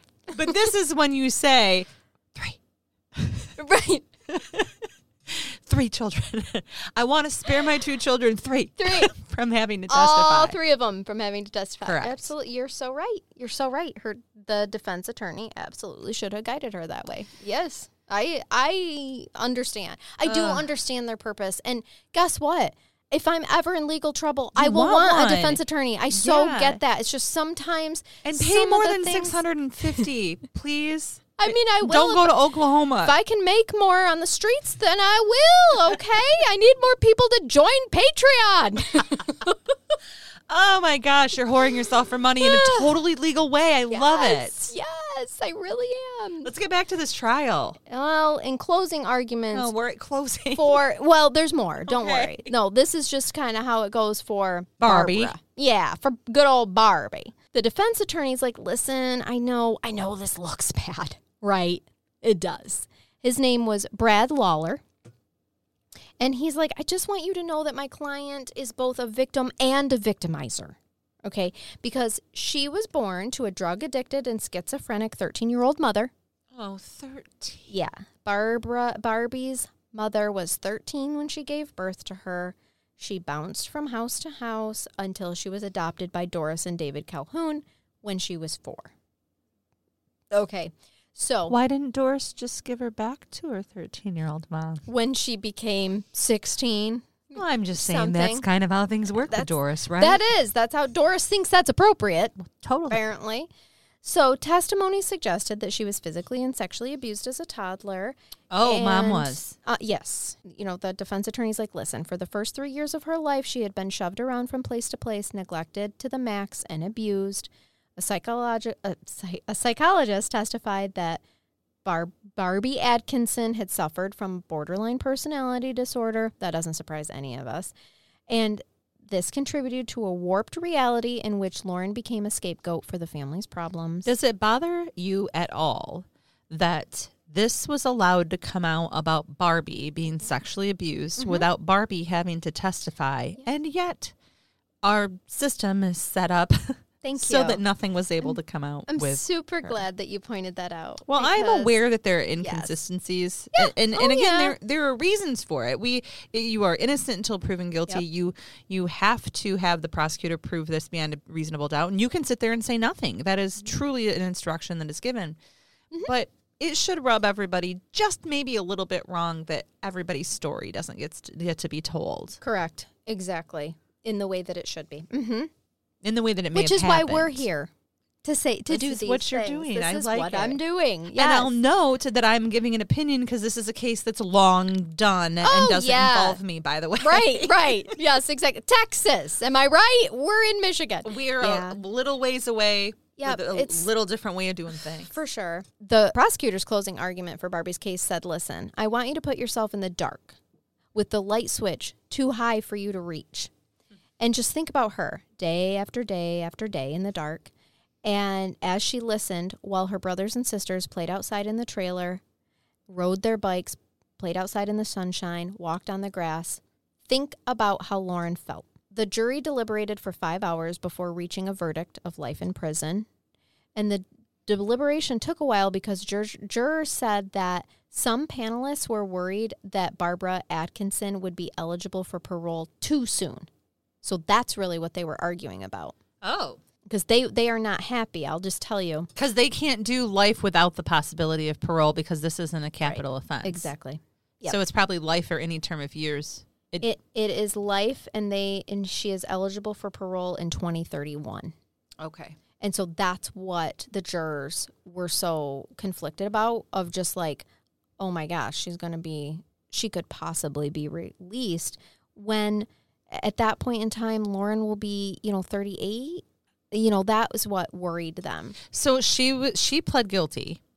She did, but they still had to go forward. And he was found guilty, and they had already dismissed the criminal sexual conduct, right? Yep. So they didn't, and I'm going to tell you right now, that's not a bad move on their part. I'm not sure how things work completely down there, but I don't know that jeopardy would have considered to have attached for purposes of actually charging him in the future if she was able to be to a point to testify. But it also depends on their statute of limitation. Yeah. And it's probably I'm sure probably it's gone by now, but CSCs can have a lifetime on them now where you can report at any time. But again, I'm not sure. I would have to look. I'm not sure. They gave them both the same sentence, though, right? They did. So it took a year later for a jury to convict Kenneth Atkinson because they tried them separately. Oh, so these trials are different. Mom was first. Yep. And we already had a change of venue. Yes. And so mom is first, and then she pleads guilty halfway through. Okay. And so then they still had to go through with the sentencing phase, of course. And so Kenneth Atkinson went through the whole trial, and he was also sentenced to life in prison. Now they're both eligible for parole in 2031 when Lauren is 38 years old. So, and it was for, hold on one second, because I thought that I had made note of their actual first-degree child abuse. It's either causing serious impairment of a body function or causing death. And obviously she lived. So right, yes, nope, yep. So that is what they were charged with. Moving on from that, let's talk a little bit about Bill and Sabrina Kavanaugh. So Bill, as I told you, was a big, lumberjack type man. He had a snow white beard. He's a cowboy. He was a cowboy. He was described many times as being a cowboy. Hard worker, suntan. Initially, they were kind of scared that his sheer size would scare Lauren, but she actually, as in some interviews that she does later in her late teen, early adulthood years, she's like, no, actually, it's quite the opposite. His lap was like a bowl full of, a big cuddly bear for me. And he's a protector. He was. He would play tea time with her and use high-pitched voices and was just the perfect girl dad. It's great. So, and this is their only because they couldn't have children. Yes. That's why they wanted to adopt. And I'm assuming didn't adopt anymore after her. No. She actually really laughed with the reporter when she was talking about how he would play tea time with her. And she said, he spoiled me and it felt really good to be spoiled. So he's the good guy, which then meant Sabrina had to do the guidance and the discipline. One of the big thing that they would fight about that did actually eventually lead to them splitting up. Oh, hell. I know. Is that Sabrina would spank Lauren. Okay.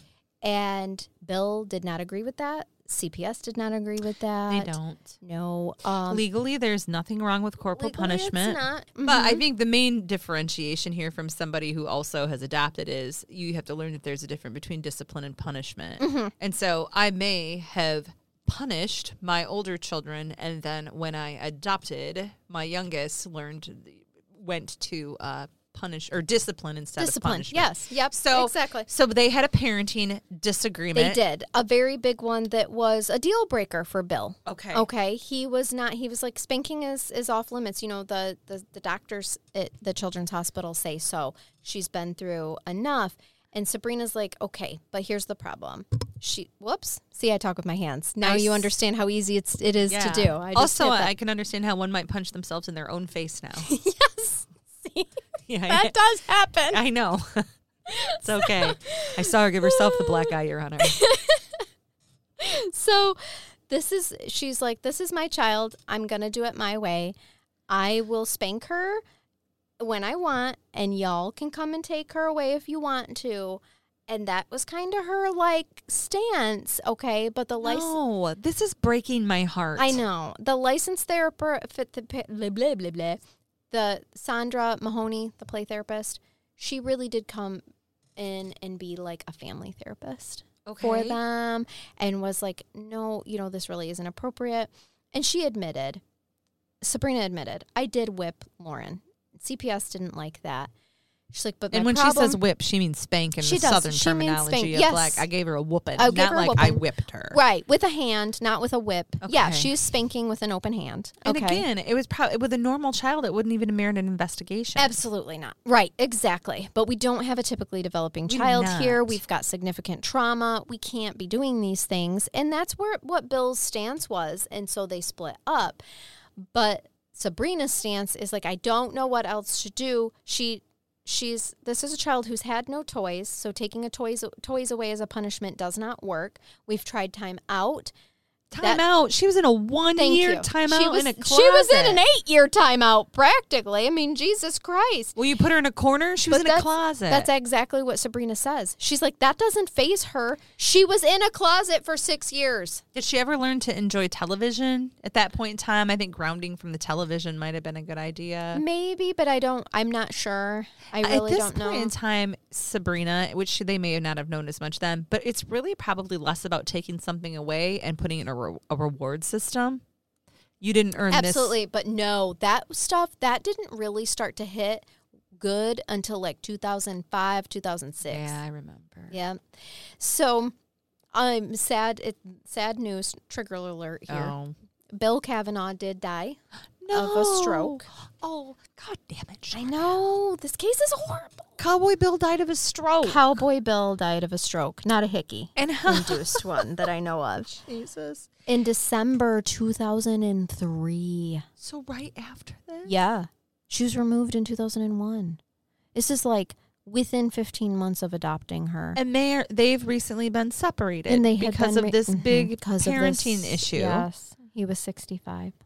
Yeah. They were a little bit older then. Well, he was. I don't know how old Sabrina was. I didn't mean to be judgmental. She could be in her 30s. Sitting here 11 years younger than my husband. So, yeah, it happens.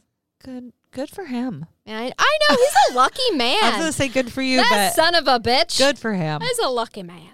So he dies. I don't like that. He does die. And Lauren remembers him and remembers really fond memories Obviously, with him. she referred to him very fondly. Yes, and she does remember them fighting as well about the spanking stuff, but she prefers to just remember the fishing trips, the feeding llamas, because they raised llamas.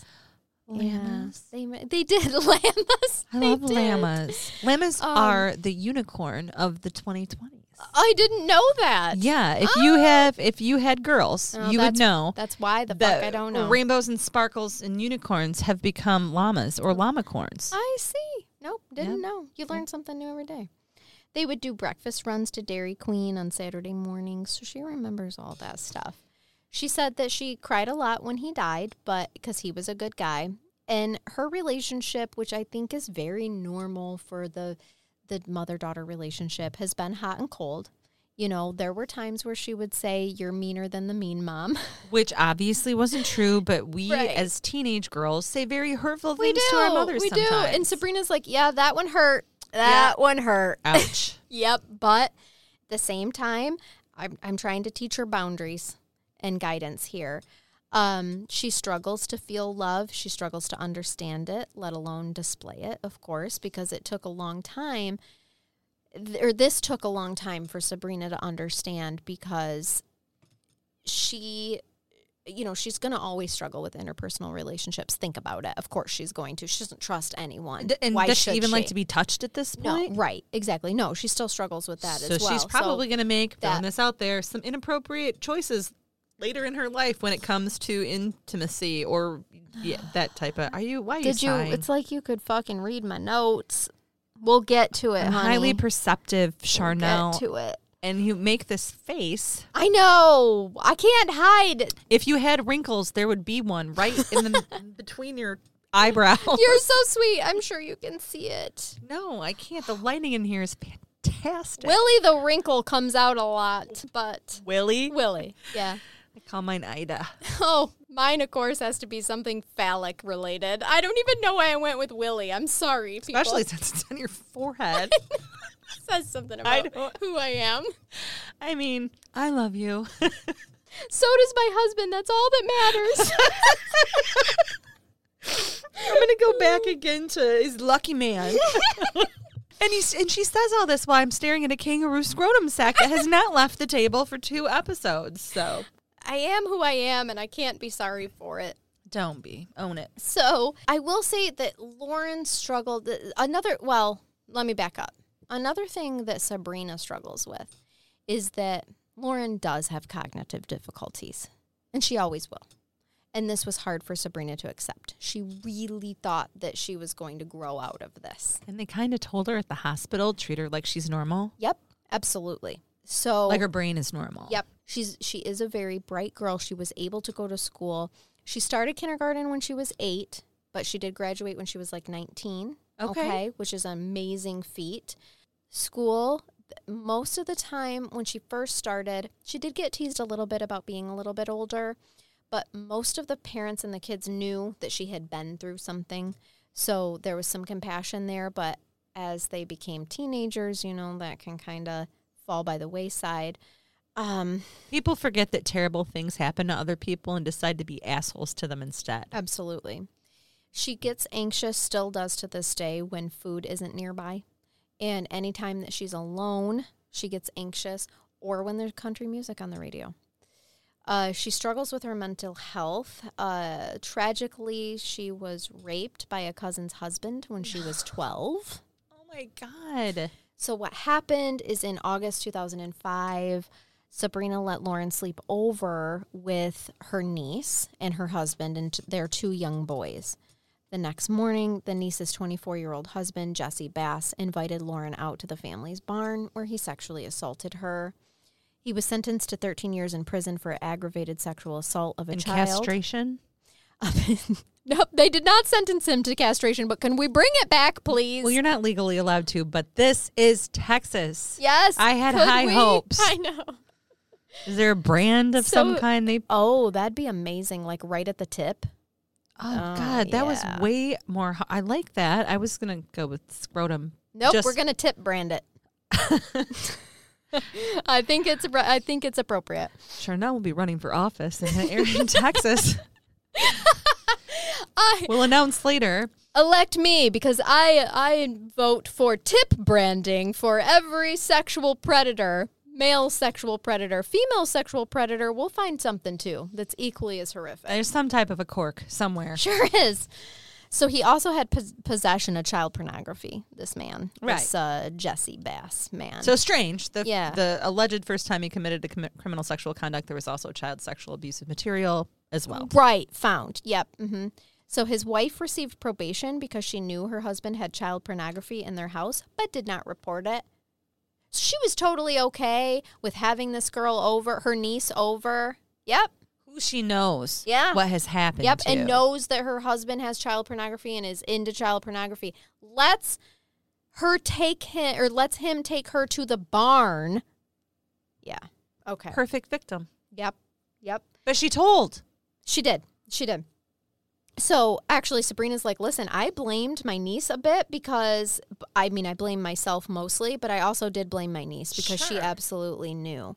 She said, people think that I'm really strict, and they're entitled to their opinions, but leave me to my opinions. Like, how she is raising Lauren is for her own protection, she said. She said in the months after being abused by Jessie Bass, Lauren felt more and more hopeless. She began keeping a razor blade under her mattress. Oh. Little by little, she'd pull it out across her wrist, and she often thought to herself, just a little deeper, and it would all be over. So was she a cutter? Well, she became one because the flashbacks started to consume her. Okay. From her childhood. Yep. And super normal with the cutters, too, because they're exercising control, and it does not always mean that they're suicidal. Absolutely. And it's interesting that you say that because the counselors start to talk to Sabrina about that. Like, all she needs is control. Yeah. She's feeling out of control, and she needs that. So we need to adjust things to let her feel like she is in control. So she would often make statements saying that she wished that she was dead and things like that. So they kept her in, she was in therapy this whole time. Then twice in school, the school counselors noticed the cuts on her arms. She did get into a couple of fights. So they did refer her to the Juvenile Behavioral Center. And one afternoon in that behavioral center, she actually attacked a girl in the high school in the hallway. And so they put her in the alternative school for a year. For one assault? Yes, and the cutting. And then... okay.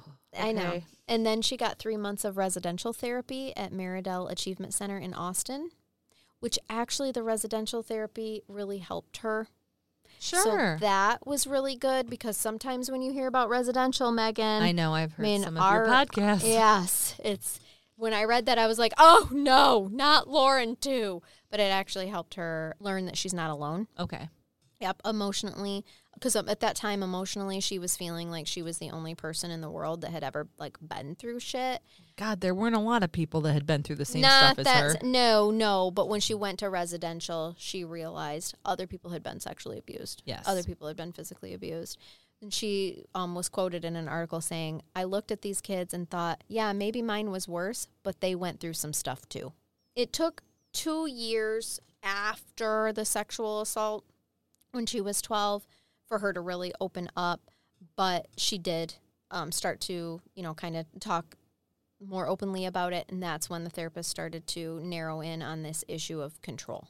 Of this is how we help her get through this. Okay. We help her feel like she is in control. They explained to Lauren, you have the control to either live or die. At this point in time, she was feeling suicidal and all of those things.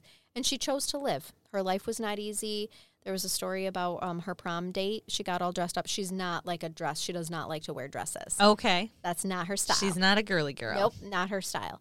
But she did put on a dress, but her prom date did not show up. Oh, really? Yes. Fuck him. I know. I'm so mad. I know. And then her mom had this big birthday party for her when she was turning 20, and she had invited some schoolmates, and no one showed up. I know. So it's just these just constant struggles and people letting her down. Her whole life. Yep. She was also arrested in 2018, as you were kind of alluding to earlier when you said that this could lead her to make some bad choices in life.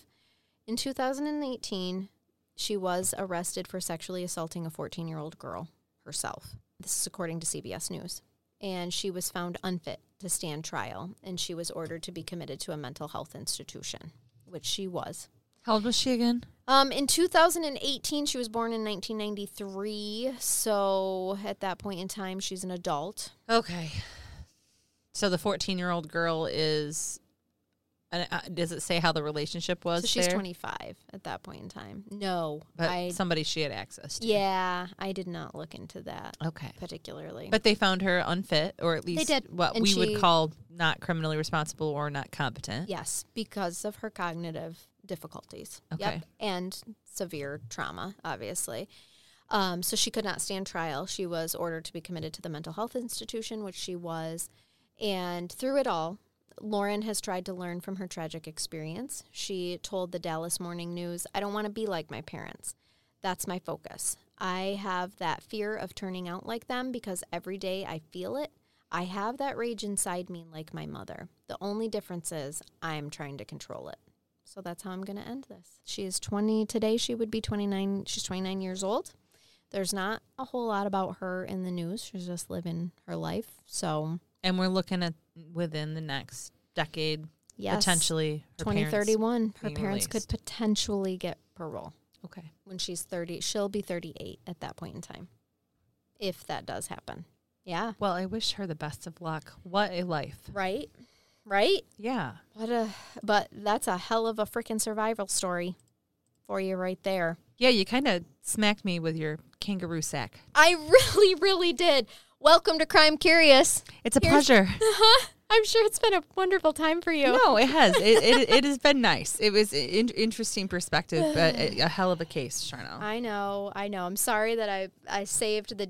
I've been telling my listeners, because I've been doing some... well, as you know, you're a Patreon, so you hear them before everybody else does. Yes, but I stalk you. You know, I've been doing some kind of like more lighthearted like type things, because the deep dives that I've got coming up, this one, another one, and then a third one after that, are all 2-parters, and they are gnarly. So after that, it's going to be like close to October-ish. I've got to do something like spooky and fun and just cleanse my brain so some bad. Lighthearted stuff. Yes, because the research get some haunted lately things. has been, woo! Just absolutely kicking me in the tits. Really, really has. What's liar? Punching those things like Sugar Ray Leonard. Yeah, exactly. That's what's been happening over here. But let me end you on a brain bath. Yay. Yes. More cleansing. So this was actually brought to my attention because of a previous episode that I did about our little Nacho Vidal. The adult film entertainer who was arrested, and we're still waiting for his trial. If you haven't listened to that episode, listen to that episode. This is the 10 most insane arrests of adult film stars.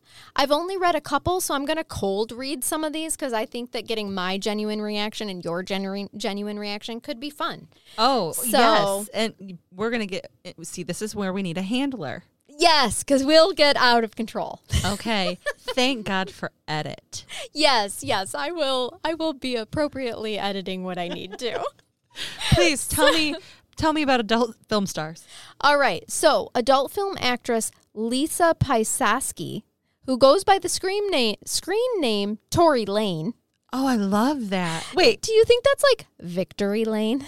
First of all, do you mean to tell me Tory Lane, that wasn't her birth name? That's not her birth name. Did you know porn stars don't use their birth names? Oh, is this the road thing and the dog thing?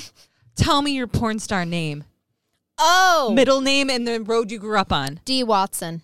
Fuck, what's yours? Good. Oh, yeah. Renee Dobson.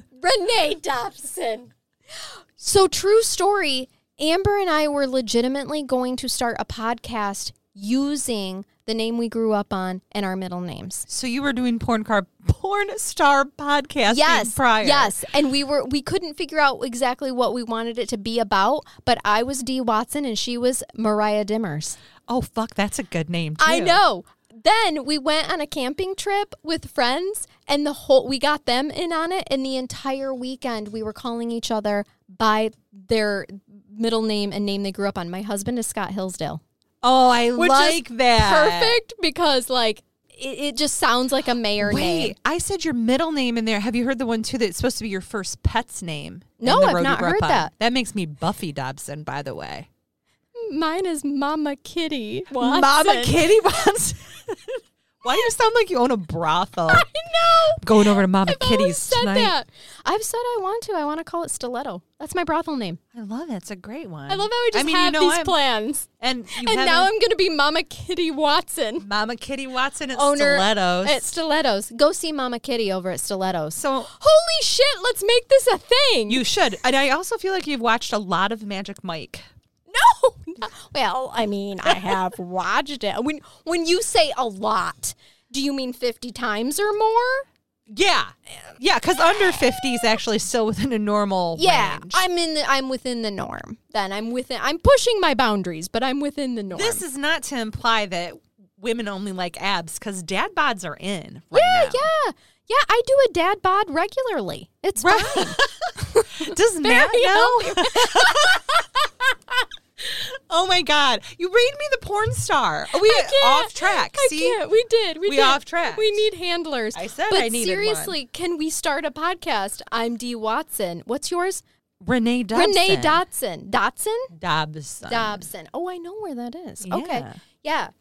I'm Renee Dobson. I'm Dee Watson. Oh, what are we bringing the people? We got to bring them something juicy. I don't know. Oh, God. Think about it. Okay. So Tory Lane, here she is. She is starred in a lot of adult movies, apparently, and she has contracts with a lot of film companies. She began her porn career at 20. Who hasn't? I mean, that's when you got to do it. You still look good. I'm not going to break in at 38. I can tell you that. Wait, are you meaning to tell me that I'm not like rocking the porn star bod at 45? You could. There is a genre for everything. No, let's not go there. Listen. There's a genre for everything. If you compare me to any type of granny pornography at this point in time, I am leaving. I wasn't going to compare you. I was simply stating that there is grandma porn out there. Awesome. Not that that's the part that you're for. You're for the you're the MILF. You're in the MILF category. Oh God, that's great. Yeah. There's MILF porn. It's fine. Okay. So I've heard. Anywho, we should move on. I hope that stands for man, I'd like fudge. Because I'm hungry right now. Go ahead. Fudge does sound good. Man, I like fudge. Yep. So, listen, I think she's kind of my hero. Kind of not. And I mean, that makes me sound bad. I would not actually assault anyone unless they had it coming. But she was charged with battery in January 2015 for becoming inebriated on an airplane. So far, I'm seeing nothing wrong or illegal. Right. She was traveling from Atlanta to L.A. Okay. Long flight. She then became belligerent. All right. Like you said, long flight. Who hasn't been belligerent on an airplane? Drinking. Absolutely. But then she assaulted flight attendants and passengers in her severely drunken state. And she had to be physically restrained. Restrained. Are you German? That was Dee Watson, everybody. What just happened? She had to be physically restrained for the last hour of the flight. Oh, my God. And then she attacked the police who were called in to help these poor flight attendants take her from the plane. And the witnesses said that when she was removed from the aircraft, she was fighting everyone every step of the way. I mean, she stood her drunken ass ground. Do we know why she was fighting anybody? I think she was just angry at the world. I mean, she was drunk and belligerent. Okay. Yeah, there was no actual reason. It's just that it was a long flight.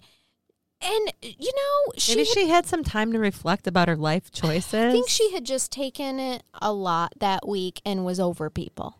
Oh. She was just over it. And you mean taking it a lot?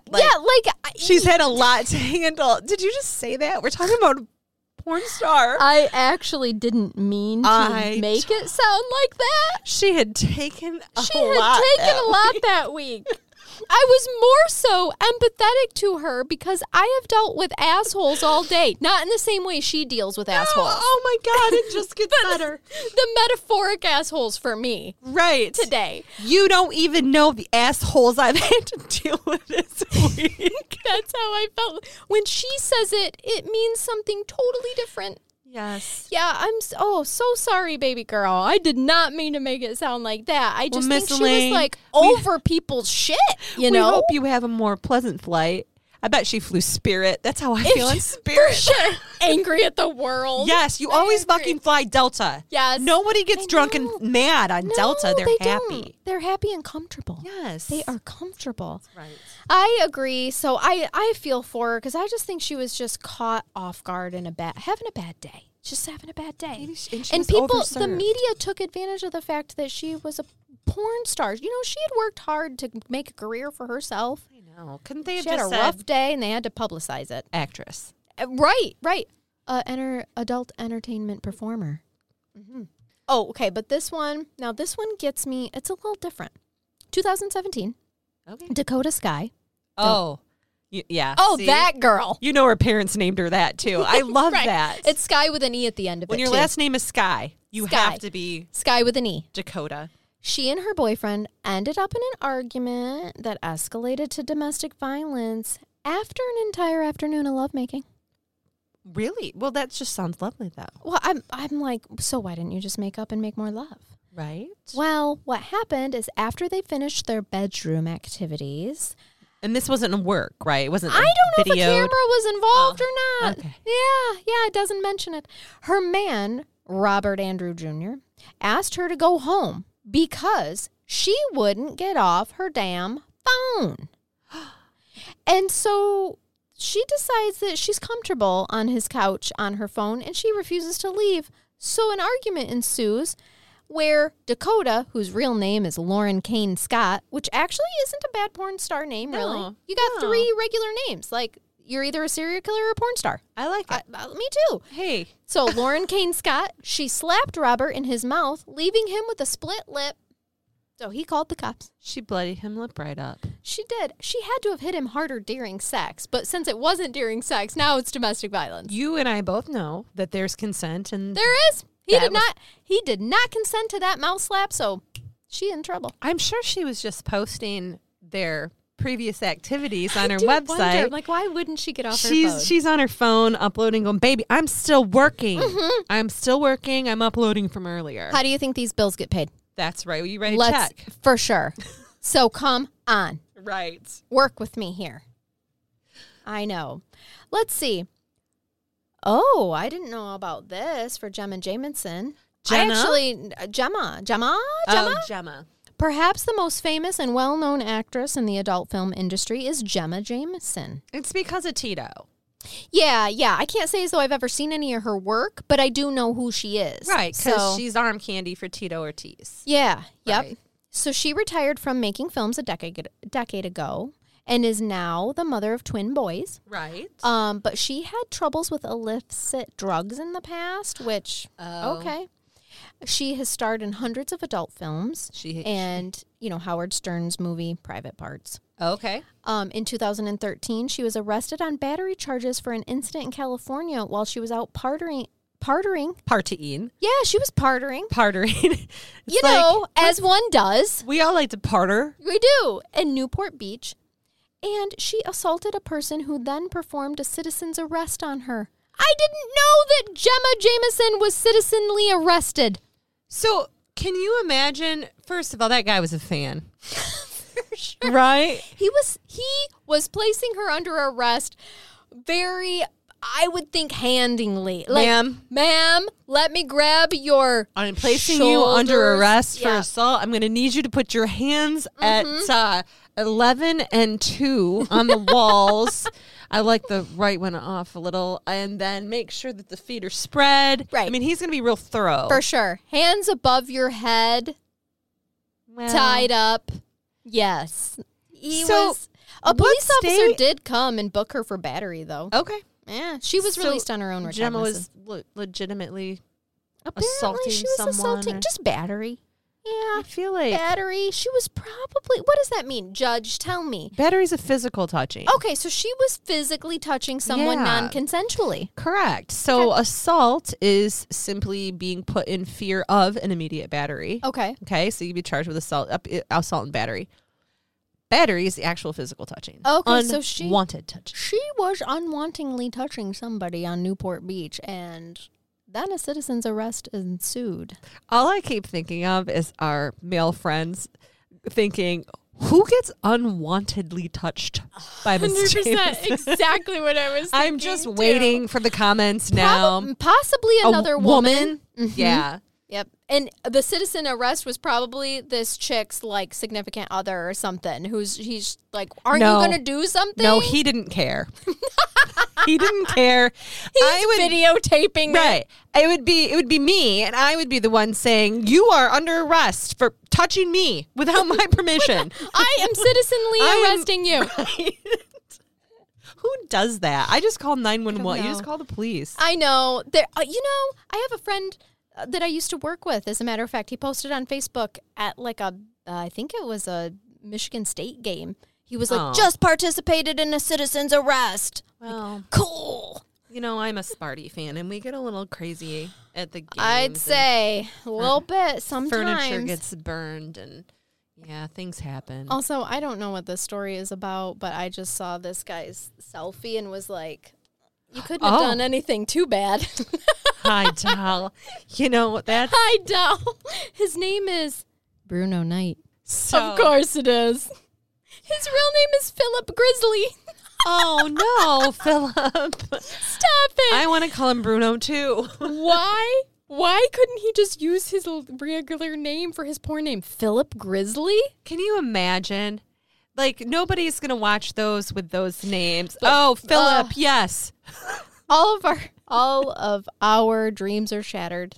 He's a British gay porn star. Oh. We'll never have a chance with Bruno. I guess. Right. God damn it. All the good ones. No. Oh, God. All right. Well, on that note, hopefully you guys ended with a little bit of a chuckle after that horrific case. But that's why you're here. You like to hear shit like that. So you're as weird as we are. You only have yourselves to blame. That's right. I warned you ahead of time. If you want more content, feel free to go over to patreon.com/crimecurious. You can join my Patreon group. The link for it is also posted in the show notes. And if you would like to see pictures of the cases that I cover or just interact with me, because sometimes I post funny shit too, follow me on the social medias. Actually, following me helps me get out there as well, too. So if you aren't in a place where you can join Patreon or you just don't want to, that's cool. But follow me on social media. That helps too. You have to follow. Yeah, There's funny things. You learn things. It's educational. It is educational. Yes, learn all kinds of things that you may or may not have ever wanted to know. But that's all right. And yeah, keep it curious, guys. Thanks for listening. And I'll be in your ear holes again next week. So until next time, bye-bye.